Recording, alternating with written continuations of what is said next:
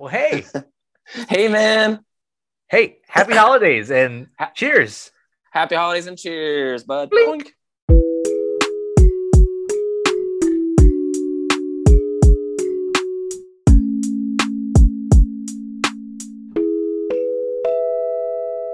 Do, do, do, do. Sipping memos. No.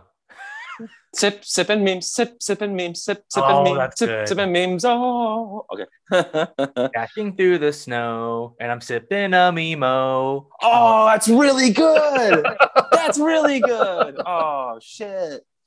Hey, everyone. Welcome back to Sip and Memos. I'm Elliot. and I'm Jake, and you are listening to the internet's premier, sometimes citrus-based libation podcast, where Elliot and I discuss our favorite '90s rock and electronica records. This is true. Jake, how you been, man? I've been okay, feeling. The last time we recorded, we discussed two songs we're thankful for, and listen back to that one. It was just such a treat. Mm-hmm. So it's good to be back in the studio again to do our holiday special. Yeah. Happy holidays and all that. What are you sipping on tonight? Right here, I've got an Axis IPA. Oh, that's a good one. Axis, it's got the deer on it. Yeah, I've been playing a lot of Red Dead Redemption, Jacob. nice. Or Red Dead 2, I guess. I'm like playing through the game and I know it's late, but I don't know. I didn't have a PS4 until my brothers handed me one.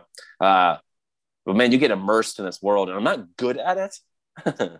I'm still trying to figure out how to gallop and all this on my horse and all that. But it's sure fun to kill people. That's a lot. That's a lot of fun. But you have to like feed your horse and pet it and like eat and like sleep. It's a little too realistic. Like, oh, you forgot breakfast today. Main character in this video game, like, forgot breakfast. Like, what the fuck? Like, Oh man. in my day, you just Mario or you're Mario and you're stomping on mushroom people or whatever. I don't know. Anyways, wow, we're getting off the path. We've got plenty to talk about. Yes and no, like because we're kind of like I have been in just like for the past like month or so. I've just been living in just a Marvel heaven. Uh-huh. It's just like it's like a warm blanket. So there was one big event that happened recently that I know we're gonna get to. But have you been keeping up with Hawkeye? You been watching this? I might catch up tonight. I am like 3 episodes in, but I think the finale just came out. I like that Haley Steinfeld. I don't know, but I'm not fully caught up. Are you caught up completely? I need to watch the finale. Okay. Um, Is it fantastic? it's great. I don't want to spoil anything, but I watched Okay. another show, and so when something happened in Hawkeye, I like was just like, oh, that's who this is, and they keep referencing the big guy or the Yes. uncle, Maya's uncle, and Okay. I'm like, oh, this has got to be this guy. This has got to be him. But Kingpin. I don't want to spoil anything Okay. because it's crazy. But yeah, I really like Haley Steinfeld. I think she's great. I've been a big fan since True Grit. She was wonderful in that. Yeah. Yeah. She's so good. Yeah. Yeah. Yeah. Yeah. Super talent, like has a really great singing voice as well, and good comedic timing. And um, yeah, I'm really excited to watch that finale tonight. Yeah. I need to tear through it. Um, at the time of recording, Matrix Resurrections just dropped on HBO. Yeah, like today. Like today. Like, so I don't know. We're gonna hit stop on the recorder. I'm gonna pop that on immediately. Like, um, it's one of those things where like I'm hesitant. Like, I probably wouldn't go out to see it because it could be pretty bad. It could be bad. I don't really know, Um, but I'm happy you said that because I I haven't been too like really blown away by like the previews that they've shown. Um, yeah, I don't, and that the I mean, the first Matrix was just like so groundbreaking visually. Yeah, it's perfect. It's great. Yeah, I don't know. I don't know what else they could do. I mean, and those sequels were not like, come on, like they weren't great, right? Like Uh, a friend of mine told me the other day, like he's only seen the third one, like he hasn't even seen the original. I'm like, and I got so upset. like, that's one series where the you need the first two movies, like they're essential to know what's going on. Wait. So why is the guy in the sunglasses want to fight this guy in the trench coat? Like what's happening here? And the other sunglasses? Yeah, like why is everyone wearing sunglasses? I haven't seen the new Matrix yet, but it looks like they're doing this thing where perhaps the like Keanu Reeves is kind of playing a version of himself where he's an actor that was in a movie called The Matrix, and that's the new Matrix. Oh. That's what I'm getting. That's what I think it might be. Where like the new Matrix is actually Mr. Anderson, is Neo is just a Keanu Reeves type, and that's like the reality they've made for him to keep him lost in this thing. That's what it looks like to me, but I could be way wrong. But we'll find out tonight and talk about it next episode, I'm sure. Yeah, I'm gonna watch. I mean, because it's the Matrix. It's the Matrix, baby. I'd watch Keanu Reeves, put bread on butter and have. Put bread on butter? Oh my God.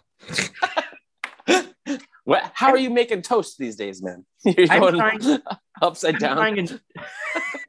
Bread on the butter. Episode title, I'm sorry. Bread on the butter.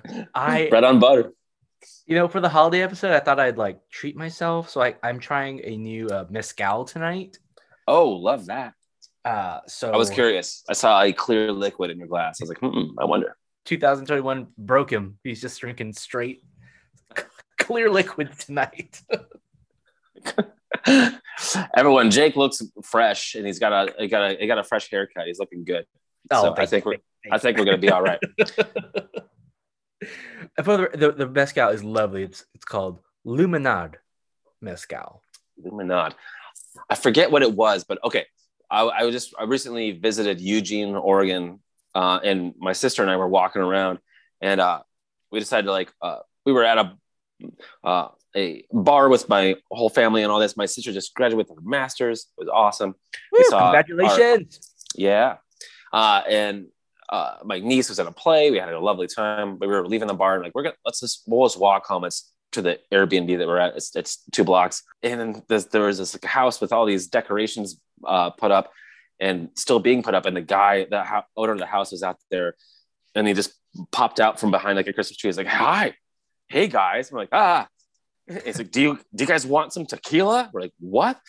Because we're just looking at his house and all this shit. He's like, my Santa deflated. It had a Santa, a blow up Santa, hanging from a window and all this. And we were like, are you a murderer? He's like, no, my wife and kid are inside. I'll bring him out. So he just brought him out. He's like, look, I'm a normal person. He's like, do you want some cheesecake? We're like, what? And what? He poured us shots of tequila just on the side of the road. It was really weird. My sister was like, have you ever killed anyone? He's like, are you from Los Angeles? And I said, she is. It was just a really weird encounter. But that reminded me of it. Your mezcal. I love it. I was fortunate enough to spend some time in Eugene a while ago. We were kind of we stayed there. We stayed the night there while driving. We drove from Seattle to San Francisco. Stayed in Eugene. It was lovely. Lovely town. Oh, we're not. But what was the thing? You can't pump your own gas? Yeah.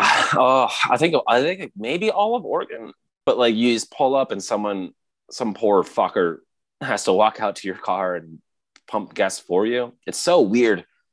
It's a clearly a regional thing, but the first time I encountered that, I didn't know what to do. Yeah. I'm I don't know. When I pump my own gas, I'm just like, whatever. This much sounds about right. But like what? So you can like tell them fill it up or put 10 in it. But I don't. It's so weird to me. It's really odd. Yeah. Or if you're me circa 2006, you check the bank. Okay, give me 332. Oh my God. We've all been there, man. We've all been there, man. Can I get 237 on pump 4? Like why bother? I'm like, yeah, you're right. I'll just push my car home. Like, yeah. Dude, I ran out of gas so many when I first started driving. I drove a big like gas guzzler Blazer, which looking back, really cool car. But man, it guzzled gas, and I ran out of fuel so many times driving Wow. around San Antonio. Was your first car a Blazer? Yeah, Wow. My first car was an 89 Mustang. nice. It was stick shift and all that was cool. It wasn't a good car, but it was a good starter car, I guess. I was like 15, But, that was back when the gas was 80 cents a gallon too. So I kind of did fine. When I would be driving around, like, and I'd be far and I would break down, I would like sit in my car, put my head on the wheel, and I'd just be like, oh my God, there's literally no way home. It's a holiday episode. I'm coming at you hard tonight with these. Here we go. Well, Jake just said the magic words. We need to talk about Spider-Man No Way Home. We've both seen it, yes? Saw it. New Orleans. Saw it. Okay, saw it. I saw it Thursday night, opening night, because I knew I wouldn't make it over the weekend without getting some spoiler on social media. Were you spoiler-free going in? I was spoiler-free. Oh, bless your heart. And normally I famously, and my sister always gives me a hard time about this, I always like to, I can't, the suspense of not knowing is too much to me. So I will Google the plot of a movie. And that way I'm like, okay, I know what happens. Okay. Oh, I'll live. No. But no, for this one, because I'm such a huge, Spiderhead, I went on Twitter and was like, I muted MCU, Spider-Man, Zendaya, Tom Holland, Toby. Yeah. Good for you, man. I saw the trailers and of course, heard the rumors and all this. But yeah, I think in our last episode, I said like, man, I'm nervous about this movie, like because it doesn't. The hype machine is so insane. Like if it doesn't do this, if it doesn't do that, if it does this, like oh my God, what's going to happen? I saw the trailers, blah blah blah, of course, because I love a good trailer. The trailers didn't show shit really. So I went with a crew of friends and all that, and it was pure spider joy. Oh, Jake, I mean, come on. Okay. Also, we should say like spoilers. We're gonna spoil it, right? Like, oh, spoilers. If you haven't seen Spider-Man, hit the 15-second button for like the next 10 minutes.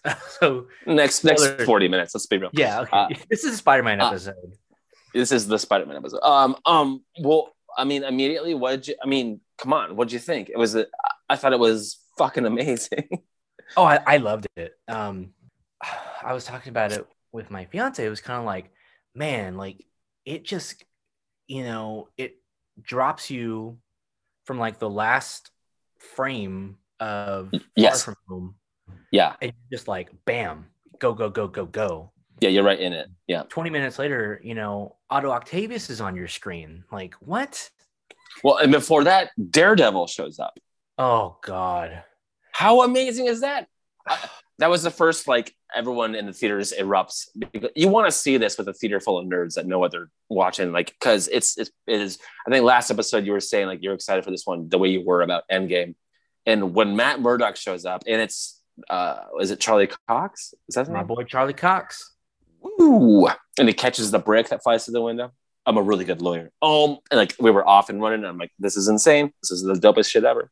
Man, like I actually leading up to it, I collected Amazing Spider-Man, for a couple of years, and had amassed like a pretty good amount of inventory, but I needed I don't know why. I must have needed the money, so I sold them on eBay.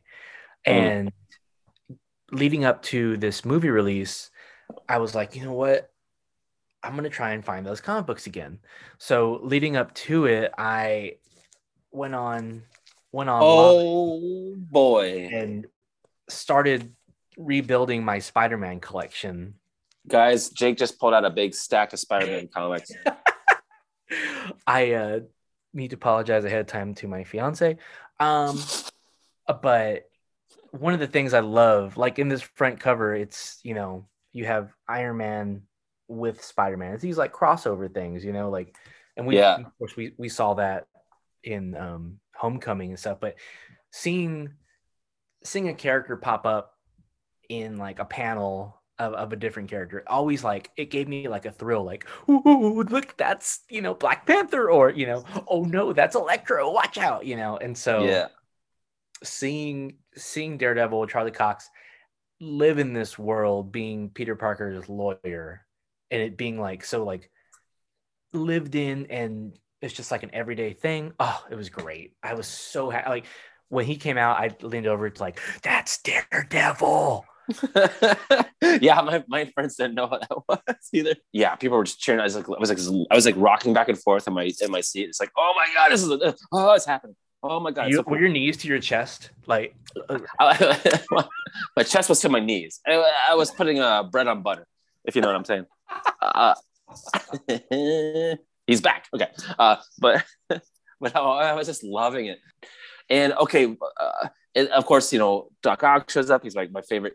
Spider-Man 2 is like one of my favorites of all time. And when he absorbs the nanotech, it's so fucking far out. And then like Doc Ock's like the first one to realize what's going on. He's like, "You're not Peter," like and all this.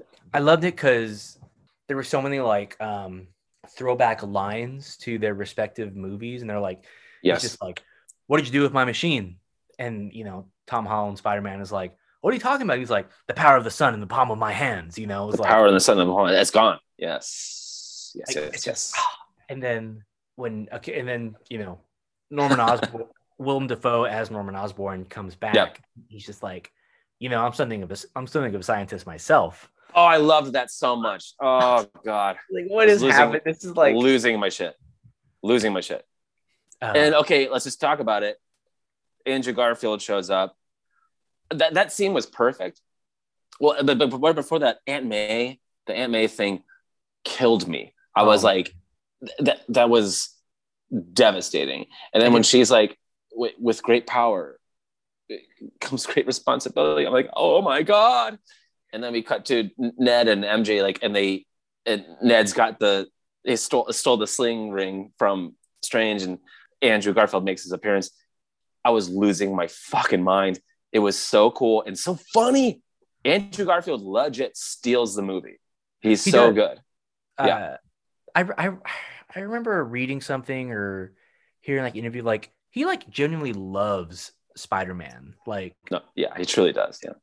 Like I think he talked about like how like growing up, Peter Parker and Spider-Man like meant a lot to him, and how like it was more than just like an acting gig. And it really shows when, because so the scene is like they're like, show me Peter Parker. Yeah. And it opens and you see it's an alley, and he's in the distance, and he starts walking towards the portal. Yeah. And I was just there, and we were in a movie theater, and I had my mask on. Under my mask, I was like, "That's not Peter. That's not him. That's not him. Mm-hmm. That's Andrew. Yeah. That's Andrew." Yeah. And sure enough, like, yeah. Oh god. And he's got the mask on, then he speaks. I'm like, it's happening. And then he takes the mask off in this beautiful shot, and the whole theater just erupted. Did you have a lot of like cheers and stuff in your theater? Oh yeah. That's cool.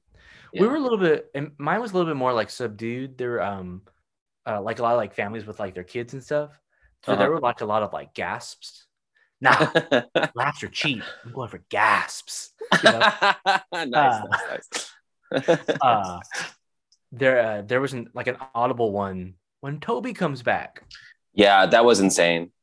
And like they're like, show me Peter Parker or whatever, and Ned's like, oh, it's just some guy, and then like thwip, because his face is, you can't see his face. It's like dark. Yeah. He like turns around. You can tell he's like looking, and he turns around, and then it comes out. It's freaking Toby. It's Toby. Pure joy. Oh man. When and then of course they all unite. Once the Spider-Man started like talking to each other and sharing stories, I was just cloud nine, like cloud 11. It was pure joy. And I was when they start when they realize that Toby has organic web shooters, and they're like, ooh, they're kind of grossed out by it. and then like when they're at the they're like, so do you ever like do you have to like make it? He's like, well, I don't like, I do make it, I guess, but like, I'm not like trying to breathe, like it just kind of happens. That's so funny. Never get web block? It's like, oh yeah, I did get web block that once. Oh my god, then, like, it's so fun. did you catch like the one like joke for the parents, and it was like, does it ever come out of anywhere else? Yeah. It comes out of your wrist, but like, does it come out of yeah? Like, because if you're an arachnid, it comes out of your thorax or whatever. Yeah. And it'd be a less fun superhero, but ouch. Yeah. It was such a fan-friendly movie experience. Like, I mean, that first Spider-Man came out maybe 20 years ago next year. Spider-Man. Yeah. 2001. I was watching. They had a Tom Holland, Zendaya, the actor that plays Ned, whose name is escaping me. Jacob Batalon. Boom. And Cumberbatch. Yeah. They were on Jimmy Kimmel, which is a really funny interview. And Kimmel's just like trying to like get details about the movie. Yeah. And Tom Holland had something really profound. He was like, this movie is the culmination of three. He didn't say 3 decades worth of. Or did he say decades? Oh shoot, I'm totally drawing a blank now. But 3 generations of Spider-Man, and I'm just like, so you have your early aughts, and you had your tens, and your 20s now. It's like, I don't know, and I loved it. It was just so good. Yeah, it was like a real healing thing for Andrew Garfield because he never got his third movie. And those movies weren't necessarily great, but like, man, he's a good actor, and like, man, he clearly loves the character, and then so you have literally Tom Holland and Tobey Maguire telling him, hey man, you're amazing, because he's the amazing Spider-Man. Yes. And like, that was so great. And then he's like, hey, I love you guys. They're like, thanks, man. That shit like that is so great. And then like Tom Holland, like this new generation, this new Spider-Man, like telling them like, no, we have to work together. I'm on the Avengers. And they're like, oh, the Avengers. What? Is that a band? Are you in a band? Like, it's so, like, and then that's Garfield's excited for him. Are you in a band? He's like, wow, really? And when he's like, Tom Holland's like, shut up and listen to Spider-Man 1. Like, it's like Spider-Man 2 to like Toby. He's like, yeah, Spider-Man 2. And then Andrew Garfield's like, Spider-Man 3. Like, oh man, it's so funny. When they're talking about who they fought, and they're like, and Tom Holland's like, yeah, I went to space. And Toby's like, you went to space? Yeah. And then Toby's like, well, I fought an alien. Yeah. With that. And Andrew Garfield's like, I fought a Russian and a rhino next to me. I'm lame, guys. I'm lame. Yeah, he wasn't. He was like, oh, I feel weird now. Like, but he catches MJ, which was like one of the most amazing scenes, because like it's in the trailer, like she falls, and then like Tom Holland jumps after her, but then like when talk about gasps when he's diving after her and she's falling, because every Spider-Man movie you have to have MJ fall. And he catches her, and when that glider hits him and he's out, and then Andrew Garfield jumps, everyone lost their shit, and he catches her. He's like, "Are you okay?" And she looks up at him and he's weeping, and she's like, "Are you okay?" He's like, "Yeah." Oh my god, fucking forget it. That was a prediction of mine. Yeah, I was like, because that in Amazing Spider-Man 2, when he fails to save Gwen Stacy. Yeah, it's a very like jarring experience, because it's like, because Spider-Man always saves the day, like, yeah, like that's just Spider-Man always comes out on top, but he couldn't save her. Yeah, You know, and that's it's that sequence is brutal too, and it's like right from the comic book pages. But like for listeners that don't know, like Gwen Stacy falls and Spider-Man catches her with his web and it snaps her back, and it's like one of the most brutal deaths like in comic book history. I think this is it's rough, you know, and Andrew Garfield is a very good actor. yeah, he's amazing. He's so good. And I want to see that Tick Tick Boom. He plays Yeah, the guy who wrote Rent. right. I've heard it's really good. Um, Uh, yeah, but when that happened, I was like, oh man, like I have a feeling Andrew Garfield is gonna save her and kind of like he's gonna like redeem himself for not being able to save Gwen Stacy. yeah, Yes, I was so yeah. happy. Real true redemption for Andrew Garfield. Have you seen all these interviews? Speaking of the Kimmel thing, like he's been out uh, pushing Tick Tick Boom, and like in every interview he has, he's been asked about Spider-Man, and he like a badass. He like skates out of it every single time.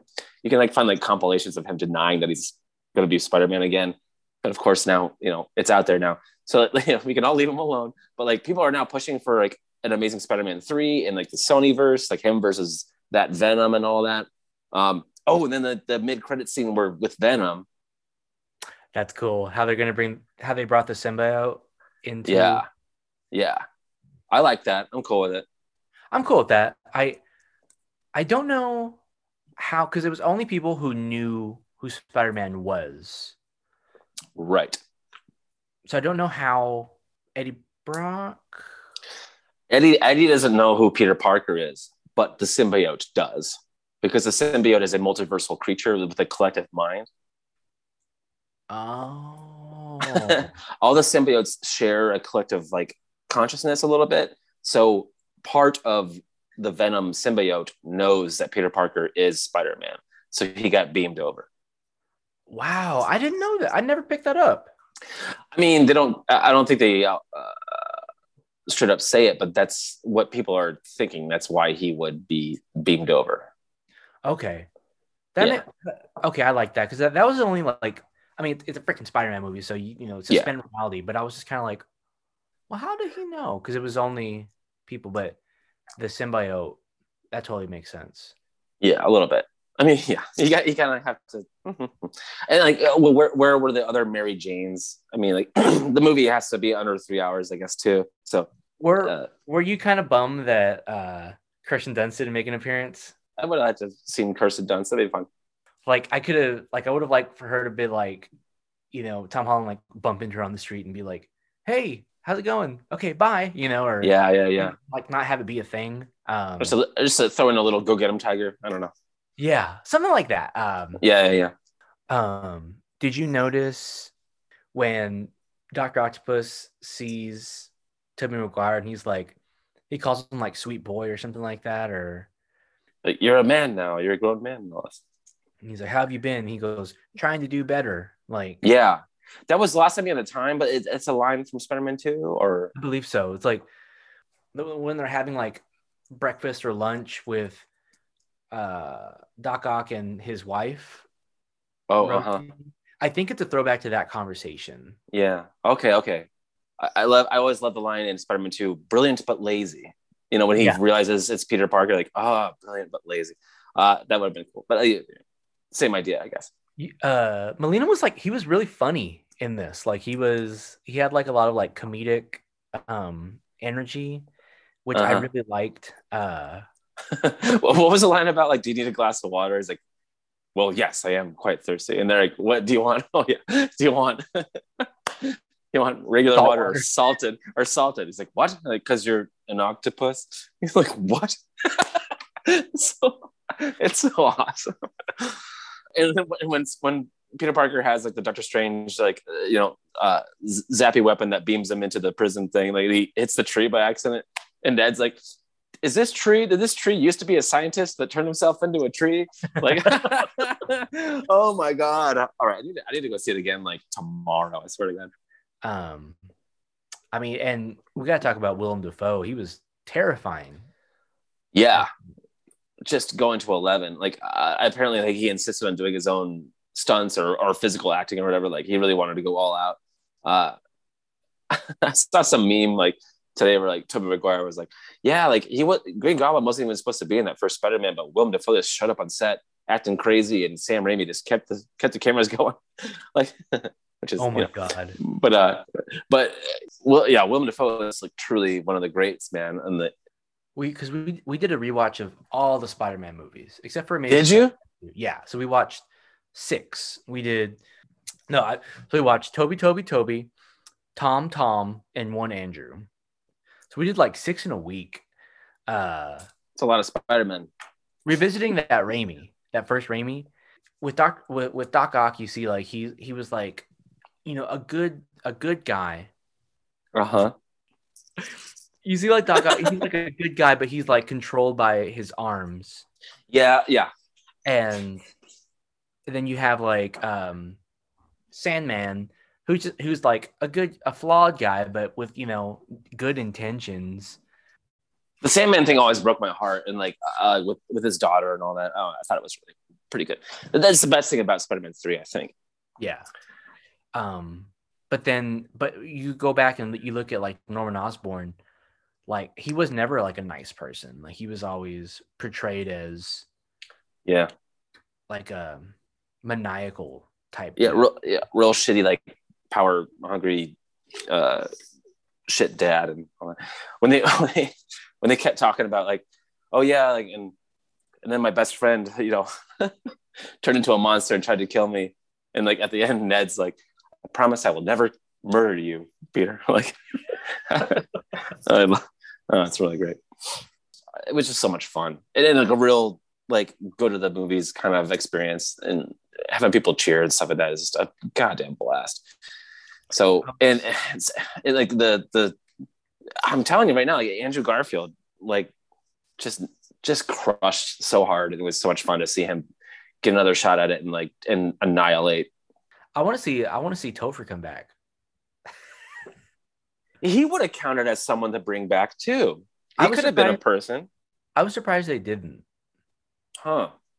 It was like literally like 20 years of like conversations that people have had, in classrooms, over drinks, on the internet. It was like 20 years of that on screen, referencing those things that we've thought about and talked about, and it was just like really cool experience to see that happen. Yeah, and like it's just kind of fun to like. I mean, they did a pretty good job of keeping it all under wraps and all that, but we kind of knew what was going to happen, or we at least hoped, and all this. But like, man, there were 3 Spider-Men, 3 dudes from New York, and they were in this movie packed like sardines in a tin. Oh, damn. A lot like my album art for this week. What? Here we go. Well, it's 50 cups of coffee and it's on. I move the crowd to the break of dawn. Can't walk for how without the party people. That's where we're getting down. We are all equal. There's no better or worse between you and me. But I rock the mic so viciously. I like pins and needles and words that sting. At the blink of an eye, I will do my thing. It's like a needle in a cup when the record spins. I like it thinking down deep in the record bin. When everybody getting down, make no mistake. Nothing sounds quite like an 808. Money making, money making. To a disco breaking. Money making, money making. To a disco breaking.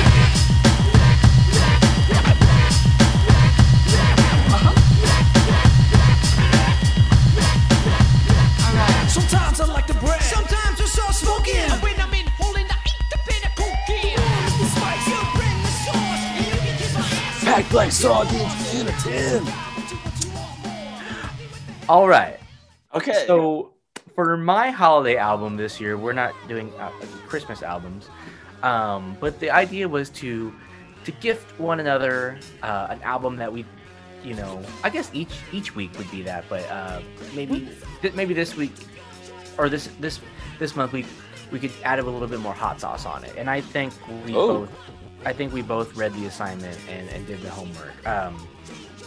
So my album for this week was 1998's Hello Nasty. Hello, Nasty. iconic rap, rock, hip hop, punk rock, hardcore group, the Beastie Boys. The Beastie Boys. I think you could add bossa nova in there as a genre too, because this album goes all over the place, and I love it so much. We gotta dive into. There's a lot going on this one. Yeah. What did you think of Hello Nasty, my friend? This is one of the rare gifts or assignments. I like gifts better. That's great. We should keep that going. That I'm quite familiar with. Like when this came out, I was obsessed with it. This album, Hello Nasty by the Beastie Boys. Listened to it on repeat all the time. There was a time when I could like rap along with every single word on this album. Really? Absolutely. I think it's fucking fantastic. Huge fan. And I was just waving the vinyl I had of it around. Like, it's perfectly broken into like 4 sides, you know? You've got two discs and like 2 vinyls, and like each side is kind of its own thing if you're breaking it down onto the vinyl. And it really does jump genres quite a bit. And, you know, come on, Beastie Boys are just kind of the best. It's so much fun. They're having a great time, but they're also like amazing musicians. It's hard not to love this stuff. Absolutely. And I actually recently watched, I may have mentioned him before on the podcast, but this guy named Finn McKenty, he has a YouTube channel called the Punk Rock MBA, and he very intelligent guy. He primarily talks about hardcore punk and heavy metal, but he did an episode on the Beastie Boys. Okay. And he has a lot of really, you know, on point things that I'd never really like thought about. And one of the things he was saying was like how the Beastie Boys were able to like go from being like party animals with like License to Ill, you know, No Sleep Till Brooklyn, and then kind of like reinventing themselves with this like monster sample of like with like Paul's Boutique. Yes. And then where they took it with he didn't reference Hello Nasty. He did the one before this, Ill Communication. Mm-hmm. But with this, how they were like one of the first bands to incorporate like, you know, like fashion into what they were doing, and how like what they started during this time period is still you still see like as far as like production and sampling and like I'm totally drawing a blank and I apologize. It's a great video, check it out. But how they kind of like set the stage for the next 20 years with this album, like with their appearance, what they were wearing, what they were sounding like, and watching the video and listening to the album and looking at pictures of them from this time, totally agree. Like they were the whole package, you know, like they were trendsetters. I guess that's the word I'm looking for. Okay. Yeah, absolutely. Yeah. I love it. And I'm a huge Beasties fan. Where did you, do you remember when you first heard them? That's a good question. I wonder if it was Sabotage. What's Sabotage on? Is that Ill Communication? I believe so. That was a big deal. And like, I remember like people were like dressing up like that for Halloween and stuff. Like much like, I guess the Intergalactic video from this album, like with the jumpsuits and everything, that was like a big deal. It was very cool if you looked like one of the Beastie Boys, like for Halloween or whatever the hell. And so I guess maybe I caught them like when they were exploring their rock and roll and punk roots and all this. And you know, then I think I found Paul's Boutique a little late, and you know, loved that one, of course. When Hello Nasty came out, it was humongous. It was like the biggest album. And of course, Intergalactic and all that, but I'll get to that in a minute. My thoughts on that. But this is like the ultimate like party album. Like, you know, it's one of these front-loaded like party jam albums, and then it starts taking all these different detours, which are amazing. Like I immediately loved it, and this one, Hello Nasty, hit perfectly in my. I was listening to a lot of, you know, Big Beat, a lot of Chemical Brothers and Fatboy Slim and all this, and they kind of took some cues here for like what the sound was, and they got Mixmaster Mike to help out on this one, and he kind of became their guy, like all that, like the ADD like beat phrasing and samples and all this are just if you're bored, wait 10 seconds and something new is gonna show up and all these tunes. It's very fun. Like they all seem like cool dudes, the Beasties. They all seem like a lot of fun. Like I want to hang out with these guys so much. And yeah, like I think they started as these kind of party boy kids that like oh, that's trash or hotel room kind of thing. But they slowly started aging, and changing their sounds a bit and like getting into activism and Buddhism and all this. But this is like a sweet spot where we're making party music and we're having a good time. But like we are three-dimensional people, and so here's some cool sounds that we're into and all this. And I think. Well, okay, whatever. Here's my hot take on this album. It is my favorite Beastie Boys album. I think it's their best album. I think the big single, Intergalactic, is the worst track on this album. Okay. So, Intergalactic, that might be a good jumping point for me. Intergalactic is actually my first memory of the Beastie Boys. Okay. And I remember thinking, it was like I talked at length about my growing up and summers watching VH1 and MTV. I remember this one not showing my up. summers with VH1. That's gonna be like the name of my memoir. Summers. Sounds like a love affair. Tell me more. Tell me more. Did they play Robert Palmer? Yeah. Yes. But it was always on MTV, like TRL, and of course TRL like never played. They played like 45 seconds of a song. We've touched on this before. Yeah, they wouldn't let it breathe. I'd be like, no, I like that one. Like, I like that song. These guys look crazy. Like, what are they doing? Like, they're dancing and moving and like doing like the robot. And there is an actual robot in it. An actual robot in the video. He's like a Rock'em Sock'em robot. I know, what wasn't like there's a guy in a suit, man. Come on. Wasn't an actual robot. Don't kill it. Okay. Sorry. And so that was the first time, my first experience. And then, of course, like fight for your right. And then actually, yes. On the Guitar Hero 2 soundtrack, No Sleep Till Brooklyn was on it. Oh, fun. And I was like, whoa, like this. No. Okay. And right. it had that like ripping guitar solo in it, like out of the blue. Okay. Awesome. And I just really enjoyed this one. This is one that like I saw a live video of a concert that they were doing, and they started the concert off with like Disco Breakin', the lead single, and this is the first time I'd heard it. And Wait, this is the first time you had heard Super Disco Breakin'?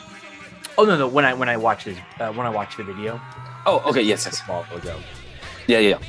And it looked like they were performing in the round. Yeah.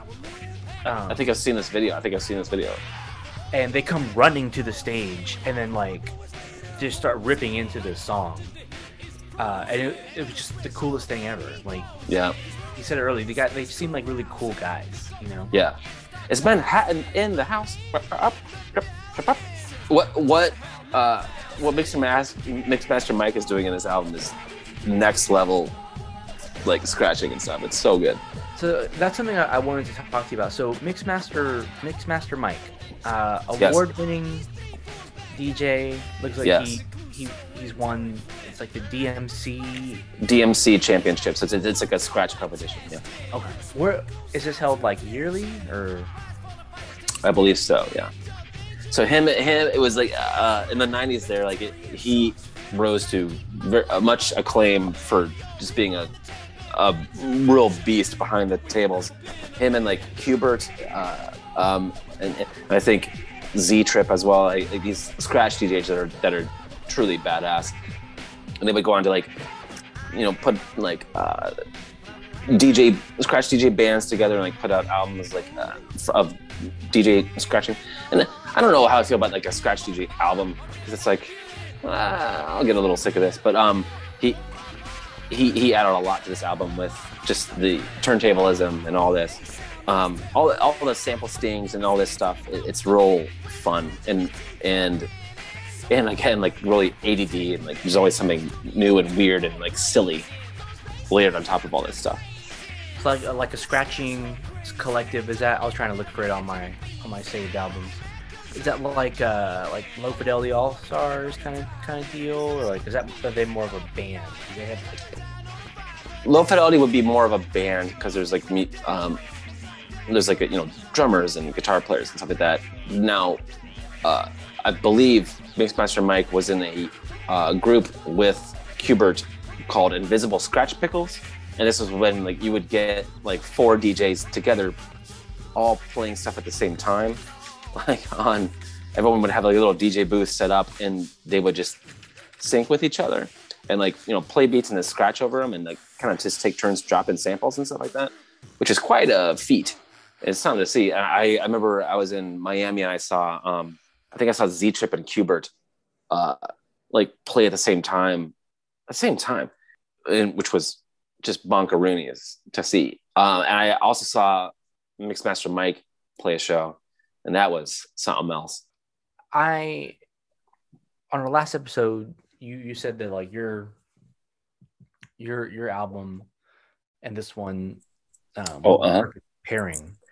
And we'll dive into yours in just a second, but listening back to Hello Nasty today, I totally understood what you were saying. It was like there's so much big beat, there's so much like scratching in this one. It's kind of like it really worked out because I feel like Hello Nasty is like the perfect or one of the, maybe for the year, like a perfect culmination of like the electronic stuff we've been talking about and the rock stuff we've been talking about. Mm-hmm. It's such a wonderful blending. And there's Lee Scratch Perry. Iconic Jamaican musical artist. He's on this one. And I think he passed away this year. And I sadly had never really been exposed to a lot of his music, but just hearing how influential and just special he was, to find out that he was on this Beastie Boys album, it was really neat because it's just I'm kind of at a loss for words, but you kind of like what Finn McKenty was talking about, how they started off with like Fight for Your Right to Party, and then they're collaborating with these like highly influential, highly iconic world musicians. It's incredible. That's very cool. And like in the second half of this album, when they take a detour and like do these like instrumental jams, and one of my favorites, I love Song for Junior, and then like I Don't Know, which is like a really like heartfelt little it sounds like it could be an Elliott Smith tune, really. Like it's like beautiful, like you have that little do do do do do do do, and like you wouldn't expect this to be on a Beasties album, but it's there and it fits somehow. It's just fucking beautiful. I don't know. I think it's one of these perfect records, There's like one where like a nice like little electric keyboard break, it's just like it's like a real like, it's not like it's I don't want to say jaunty, but kinda like it's just like a very like jaunty, happy little keyboard break, and it's like it's kind of out of nowhere. And you put it perfectly early. If you get bored, just wait 10 seconds because there's something else. Like that I think that's the best way to describe this record. It's one that I discovered fairly recently, so I don't have a lot of like really groundbreaking things to say about it, but it's one I find myself returning to a lot more and just revisiting as I grow to love and respect the Beasties more and more. Beasties all day. Did you keep listening to the Beastie Boys? Like, did you their albums after this and stuff? Like To the Five Boroughs and like their instrumental stuff? They put out an instrumental album where they didn't rap on it at all. It's just them jamming. It's just awesome. Like they're quite musicians, man. Like, and they're like, what's, it'd be cool if you put out an album that's just us jamming out. Like, it's very cool. What's amazing is like they started off as like a New York hardcore band, like playing shows at like CBGBs, like Yeah. And became just these prolific hip hop artists, what I haven't listened to a ton of stuff post Hello Nasty. I adore Sabotage. Sure. Probably my favorite Beasties song is so What You Want. Oh, what you want? Yeah. All right. Sure. I love how you can listen to one of these and then it'll just like, they drop like an 808 and it's just like a boom. Yeah, that sounds quite like an 808 money making. So like that went, nothing sounds quite like an 80, like a boom, boom, boom. That's a Roland data we've talked about before, like especially on like our first episode, like on Daft Punk and all that. Yeah, it's a shout out to a piece of gear that helped them out. I don't know. This was just it was really fun to listen to this one with like the Mimos ear. Yeah. And I didn't know that you had such a rich history with this one. I mean, yeah, I suppose I do. Boy, it might be in my top 10. Like, well, I don't know, like all-time records. Clearly, I'm a fan, like, and I've always loved this one. And I think I've mentioned on the pod before, like I really wanted to see him live, and it was right when Adam Yao passed, and they had to cancel their show and all that. I have that. I think I've said that. I've shared a similar story. They were going to be at ACL that year. I think it was 2009. Wow, it might have been. It was probably the same tour, man. Fuck. But yeah, I mean, this is one that I came to, just like I said recently, and enjoy it more and more with each listen. Yes. What would be your Beastie Boys karaoke song that you would do? Oh, it's such a good question. Wow. Maybe Body Movin'. That's one of my favorites on here. I remember it was track 6 or whatever. Right? And 7 is Intergalactic. Yep. All right. Hey Ladies would be kind of fun. Hey ladies in the place, we're calling out to ya. Infinitely karaokeable, right? Like this band, so much fun. If you know your shit. One of the first pieces of vinyl I ever purchased was the 12-inch of Body Movin', the single, and it has an amazing Norman Cook remix, Fatboy Slim. It's an awesome remix. I'll have to send you a link to it. It's pretty great. Oh, Jake's got the Intergalactic 12-inch. Is that a giant hamster? Yeah. Awesome. Yeah, that's insane. That's awesome. This album's pretty dope. It's got like a cool they're like in a space station or some shit. I bought a shirt. I bought a reproduction shirt of the Hello Nasty tour. Cool. And it has that pod thing on it. Nice. Pretty cool. I was gonna wear it for the episode tonight, but it's dirty. So. My Beastie Boys karaoke at the bar that Elliot and I like to frequent. They had live band karaoke. Yes.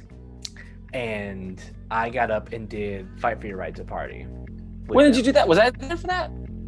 No, I think it was a rando. Like I honestly think it was like a Valentine's Day, like a long time ago, where I was like in like no phase, and so I was there. And it'd be Beastie Boys karaoke by myself.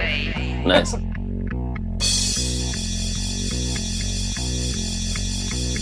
I thought you all might begin your tour here.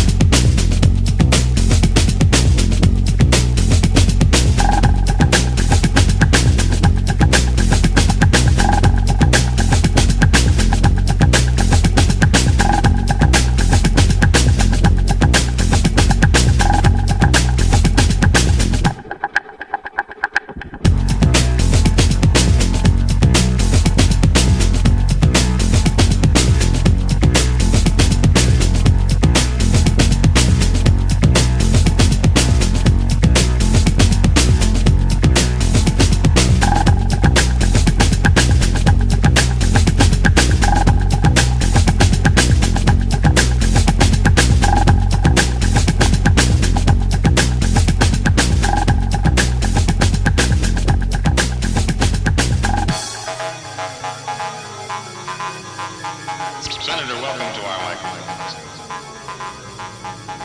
So, but we mentioned a little movie Oh yes, that changed the game, yeah, game changer of a movie. Yes, and the soundtrack of which we talked about at length. at length. Show. Yes, And one of the standout tracks truly standout track. of the movie of the soundtrack, and is it one of those where it like scored, it made the movie, was by Elliot's group this week. Yes. Elliot, would you like to take us around to, I don't know what I'm talking. No, I got it. A round propeller. I got I'm it. thinking I of got it. Propeller. No, it's very cute. My album this episode was Decks and Drums and Rock and Roll by the Propeller Heads. They're another fucking duo because these guys only work in twos. They're like Sith Lords. Master and Apprentice always seems to be. Right? Isn't it odd? I don't know. It's always two dudes. I don't know what that is. I think I've said before, someone's cranking out stuff and someone's making the sausage. Seems to be. These are two dudes from whatever, England, Bath, whatever. Yeah, they're from, you know, like, usually you can, like, I've seen them like in like a lot of the electronic artists, they're from like and I'm totally, of course, drawing a blank, but from like the same cities or areas. But this is the first group that I've seen from what is it, Bath? Yeah. Bath, Somerset. Of course, Yeah. Americanized. That's Somerset. Sorry. I'm sure we're saying it wrong. This was one that I stumbled upon in my youth, but I didn't really know if they were English or not, or American. But yeah, they're English. And this is like one of these special albums, special to me certainly, and seemingly to a lot of people, certainly in the YouTube comments of tracks I've been listening to here and there, where this is like one of the more underrated albums of the late 90s in this electronica boom, when all this big beat stuff was coming out. And the track, of course, that you alluded to is Spy Break, which was included in the Matrix soundtrack and famously in the lobby scene where they're shooting up everyone and Keanu's flipping around and all that. With the Wheat scene. It's a very amazing scene, yeah. And this album is always been in, like, you know, it was one of the first ones I wrote down when we started this show, and like because I wanted to talk about it, but it didn't rise to the top necessarily because it's not really as acclaimed as others, because a lot of people haven't really discovered it as much as, like, you know, your Chemical Brothers and all that. I think it's often forgotten, but there's some amazing stuff going on here. It's two guys, the Propeller Heads, and they're making this kind of big beat, long form, kind of jazzy stuff with a lot of horn stabs and a lot of, you know, Bondy cinematic influences going on here, and I think it's exquisite. they're two dudes. One's like an amazing drummer, the other's amazing producer, and they're putting these awesome tracks together. Real heavy bass, emphasis on drums always, and then when they do get a vocalist involved, it's Shirley Bassey, and it's like the most amazing thing you'll ever hear. Jake, what'd you think of the album? So I texted you earlier, and I said something along the lines of, we picked two really cool albums. Pretty cool. And this album is pretty cool. It's quite cool. It's very cool. Like, it's very... Yeah. I would put it up there with Crystal Method's Vegas. Okay. Yes. You know, yes. I know exactly what you mean. Yes, go ahead. Like, very, like, I'm getting ready to go, you know, rock the house. You know, like, if I'm John Wick, I'm getting ready to go out, you know, and annihilate some people, you know, like, yeah. It's a very cool album, and I can see why it was like why it was picked for, or why it's picked for to score that Matrix scene, because it's very cool. It's like a whole I wouldn't say a whole album of just like kick ass like that, but it's a lot of that, which is so good. It's so good. Yeah. This one's like always been one of my favorites. I still listen to tunes on it. I still, you know, love dropping this stuff out and about, or putting some of these tracks on, like, you know, mix cities forever. And it was in heavy rotation. Well, I guess quite recently to Hello Nasty, right? Like a year. Well, I'm pretty close. Both 98s. Let's see. Hello Nasty was July 14th, 1998. This is January, so, you know, 6 months apart or whatever. 7 months apart. But yeah. I heard a boatload of Propeller Heads in Hello Nasty. Yeah. Like the jazziness, like the big beats, the big drums, like even like the interludes. Like, I heard a ton of it in Hello Nasty. Yes. So were the Propeller Heads, like, were they programming these beats on like a drum machine, or were they sampling them in? Because they sound super crispy. I believe they're all live drums. Wow. Yeah, I know, which is pretty impressive. Will White, one half of Propeller Heads, is quite the drummer, and he I think played these beats live. That's something that we haven't heard before. It's a little different, yeah. But that's why there's quite the emphasis on the drums, and they really let these songs breathe a bit more than and there's not as many change ups in the beats necessarily, because he's riding a groove, and then the other guy's dropping crazy samples over him and playing bass. It's such like a drum and bass album in the way that, if not tempo wise, it is a drummer and a bass player putting an album together, and yeah, it's exquisite. I don't know. Did you have a favorite track on here? So I had a couple, and this is also their only studio album that they put out. This is their only album. They've got a few EPs out there and all that, and then they kind of went away, which is a bummer. I would love to hear, you know, what they're doing now and all that. It's kind of like we talked about with avalanches and stuff like that. They put out something and they take it, just stop. But you know, this came out in '98, and that's kind of it. I don't know if it just didn't get the acclaim it needed to or whatever, but, like, you know, plenty of these tunes have been used in movies, clearly, and commercials and blah, blah, blah. I think one of them ended up in an Austin Powers movie and this and that. They ended up on, like, some, like, you know, special, like, you know, James Bond albums because of On Her Majesty's Secret Service, which is an amazing tune that they put together. And I think it was in, like, which I think ended up in a trailer for The Incredibles. But they were in. Do you remember the Lost in Space movie from the 90s? Matt LeBlanc, right? Yeah. Joey gets lost in space. Yeah. So they were on there. But for some reason they just didn't keep doing stuff. But this album I think is I think it's fantastic. Oh, it was wonderful. I mean, just some ones I hearted. So the opening track, Take California. California. Awesome. Just killer. Echo and Bounce. I loved Velvet Pants.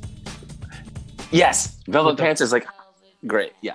It's talking about like hippies, like talking about long hair, and he's got velvet pants. Like, yeah. He's got a great body. He's wearing velvet pants. Yeah. He's got a great body. He's wearing velvet pants. It'll have all these. The album has like these like samples that they'll like repeat and all this, and it's like funny. They have like a sense of humor, but like there's always like some cinematic element to something going on. Like there's always strings and horns or something like that on here.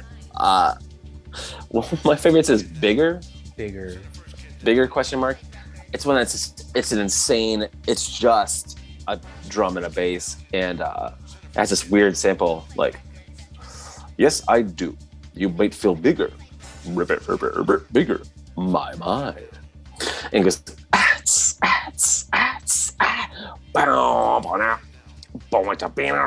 like this dude just playing bass, and like the drums are just like crispy as shit. And it's a nice like 2-minute long song, I think. Yeah, 2 minutes 22 seconds. That was like a mainstay on like mix CDs. You know, it's putting together for friends.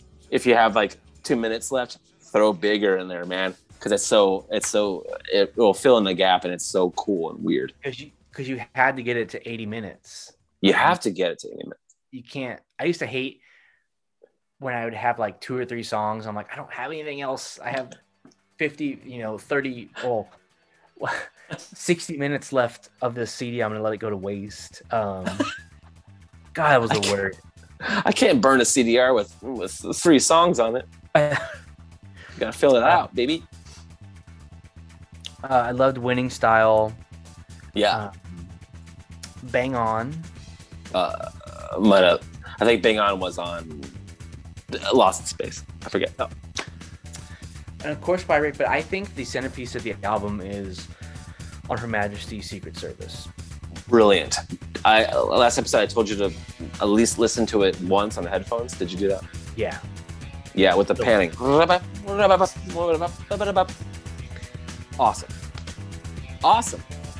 It was just so the originally composed by British composer John Barry for the 6th James Bond movie of the same name.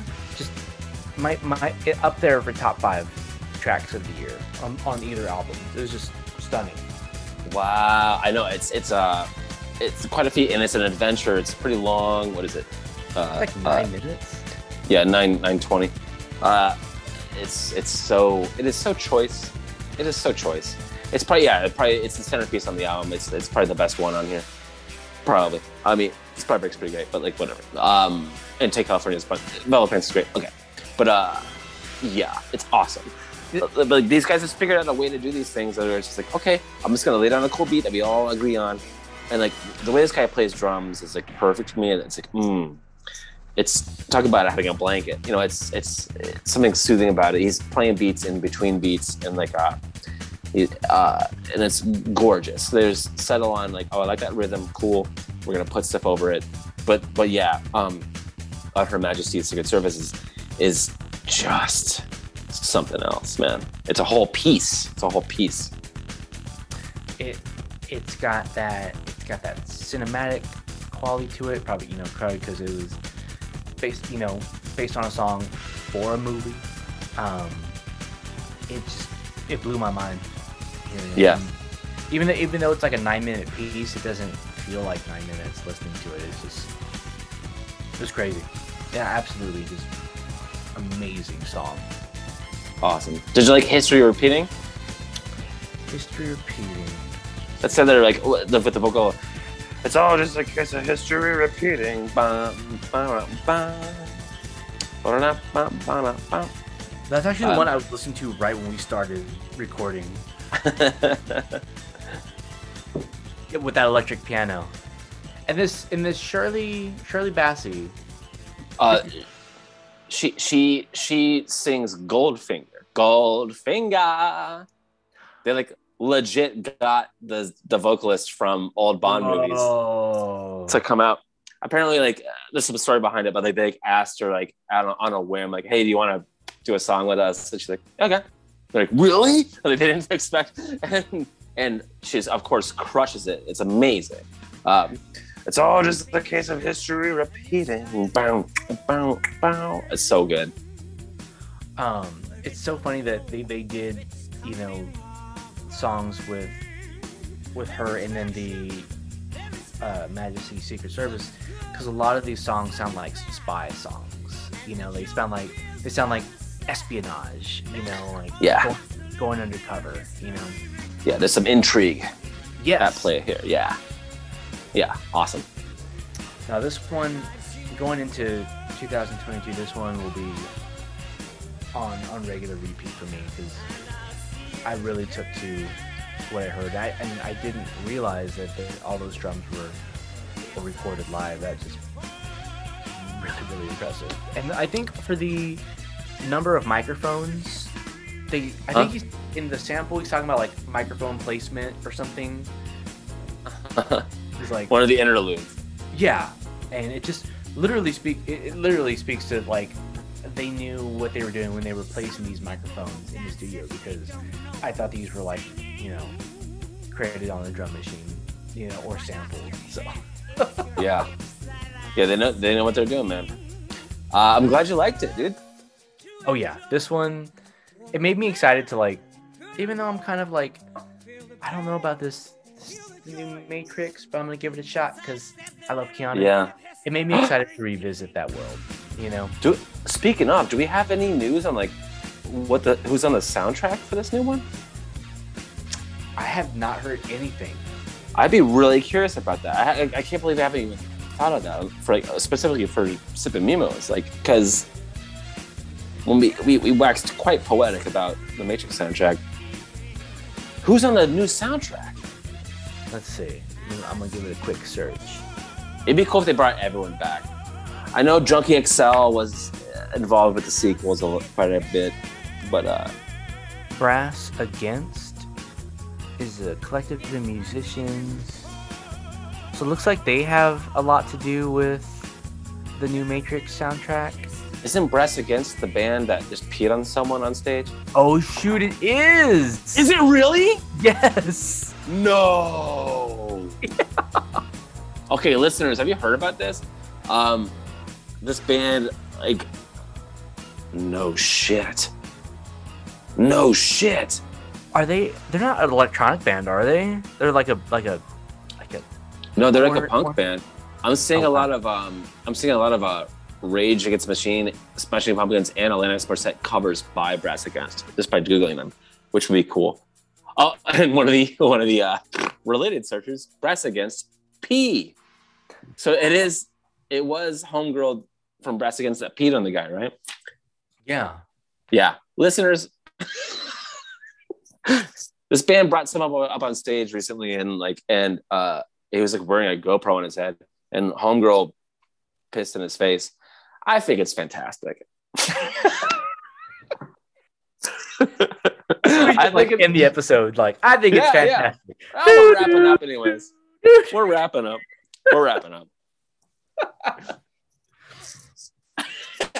I think it's great. I've always wanted like Karen O to spit beard in my mouth. So I get it. It's punk rock, man. It's cool. What did they do the whole thing? That's amazing. How about that? What a year for that band. Yeah, no shit. I peed on that guy and we get the Matrix 4. Oh my god. They're gonna blow up. They're doing great. Oh wow. All right.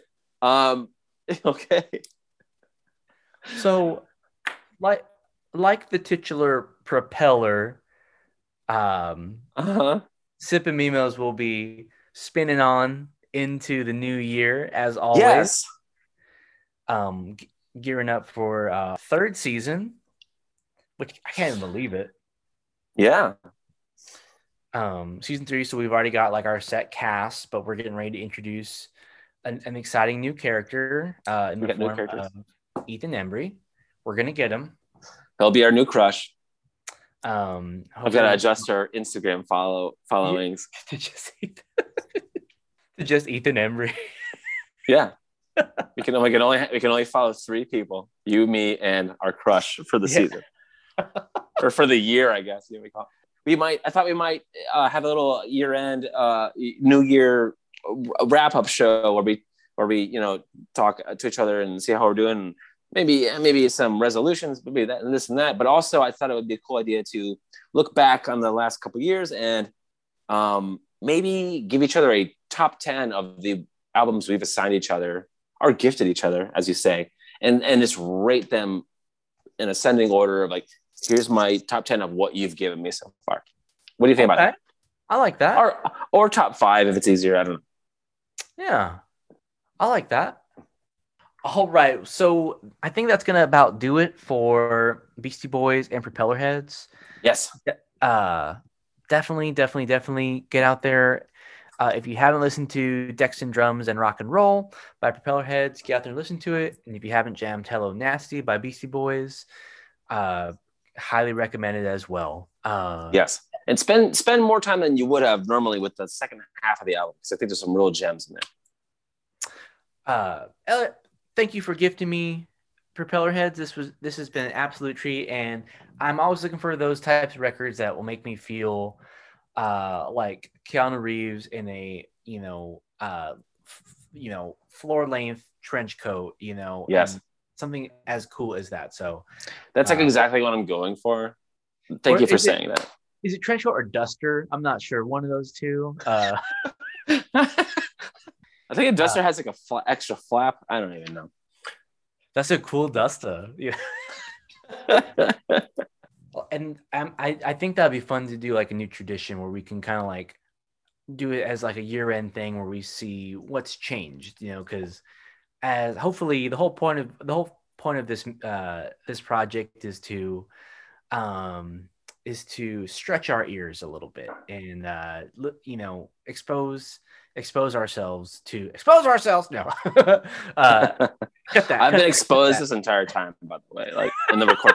It's amazing that Jake hasn't commented on it, but I've been very exposed. The whole point of this project has been to stretch our ears to genres of music that we normally wouldn't have. Yeah. And so as time goes on, I know that list will change. You might drop something on me in 2022 that could just shatter my brain, and I'm hoping you do. Yeah. Well, I think perhaps like looking back, because like these things age sometimes differently than others and all that. So like if we look back on these objects that we've gifted to each other, like, well, yeah, that one actually really stands out. And then I look back at it, like that might inform what we assign to each other or gift to each other for the new season. I'm going to make a prediction. Okay. Your number one is going REM. No, your REM's not.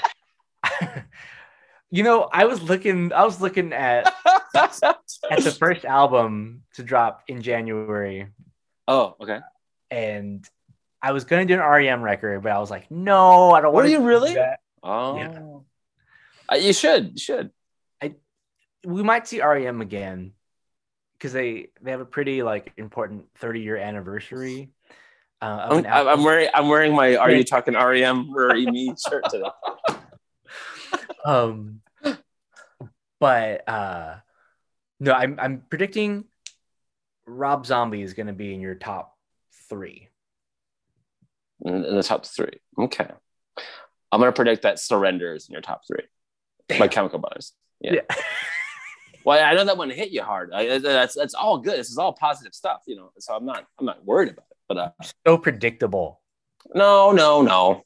I saw a live Beastie Boys show when I was just like YouTubing stuff and like trying to find, because I remember because I'm so bummed that I've never seen them live, or you know, I never will. But one of the like they would start with Mixmaster Mike, like just dropping beats and stuff like that, and he opens with a DJ Shadow sample, and like I lost my goddamn mind. Like, Wow. it's so cool. Yeah, I think it was Organ Donor. Like,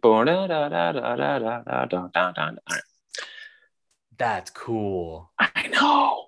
Yeah.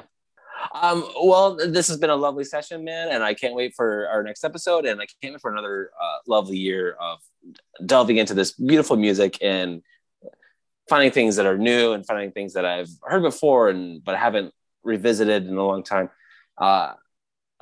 Happy holidays, Jake.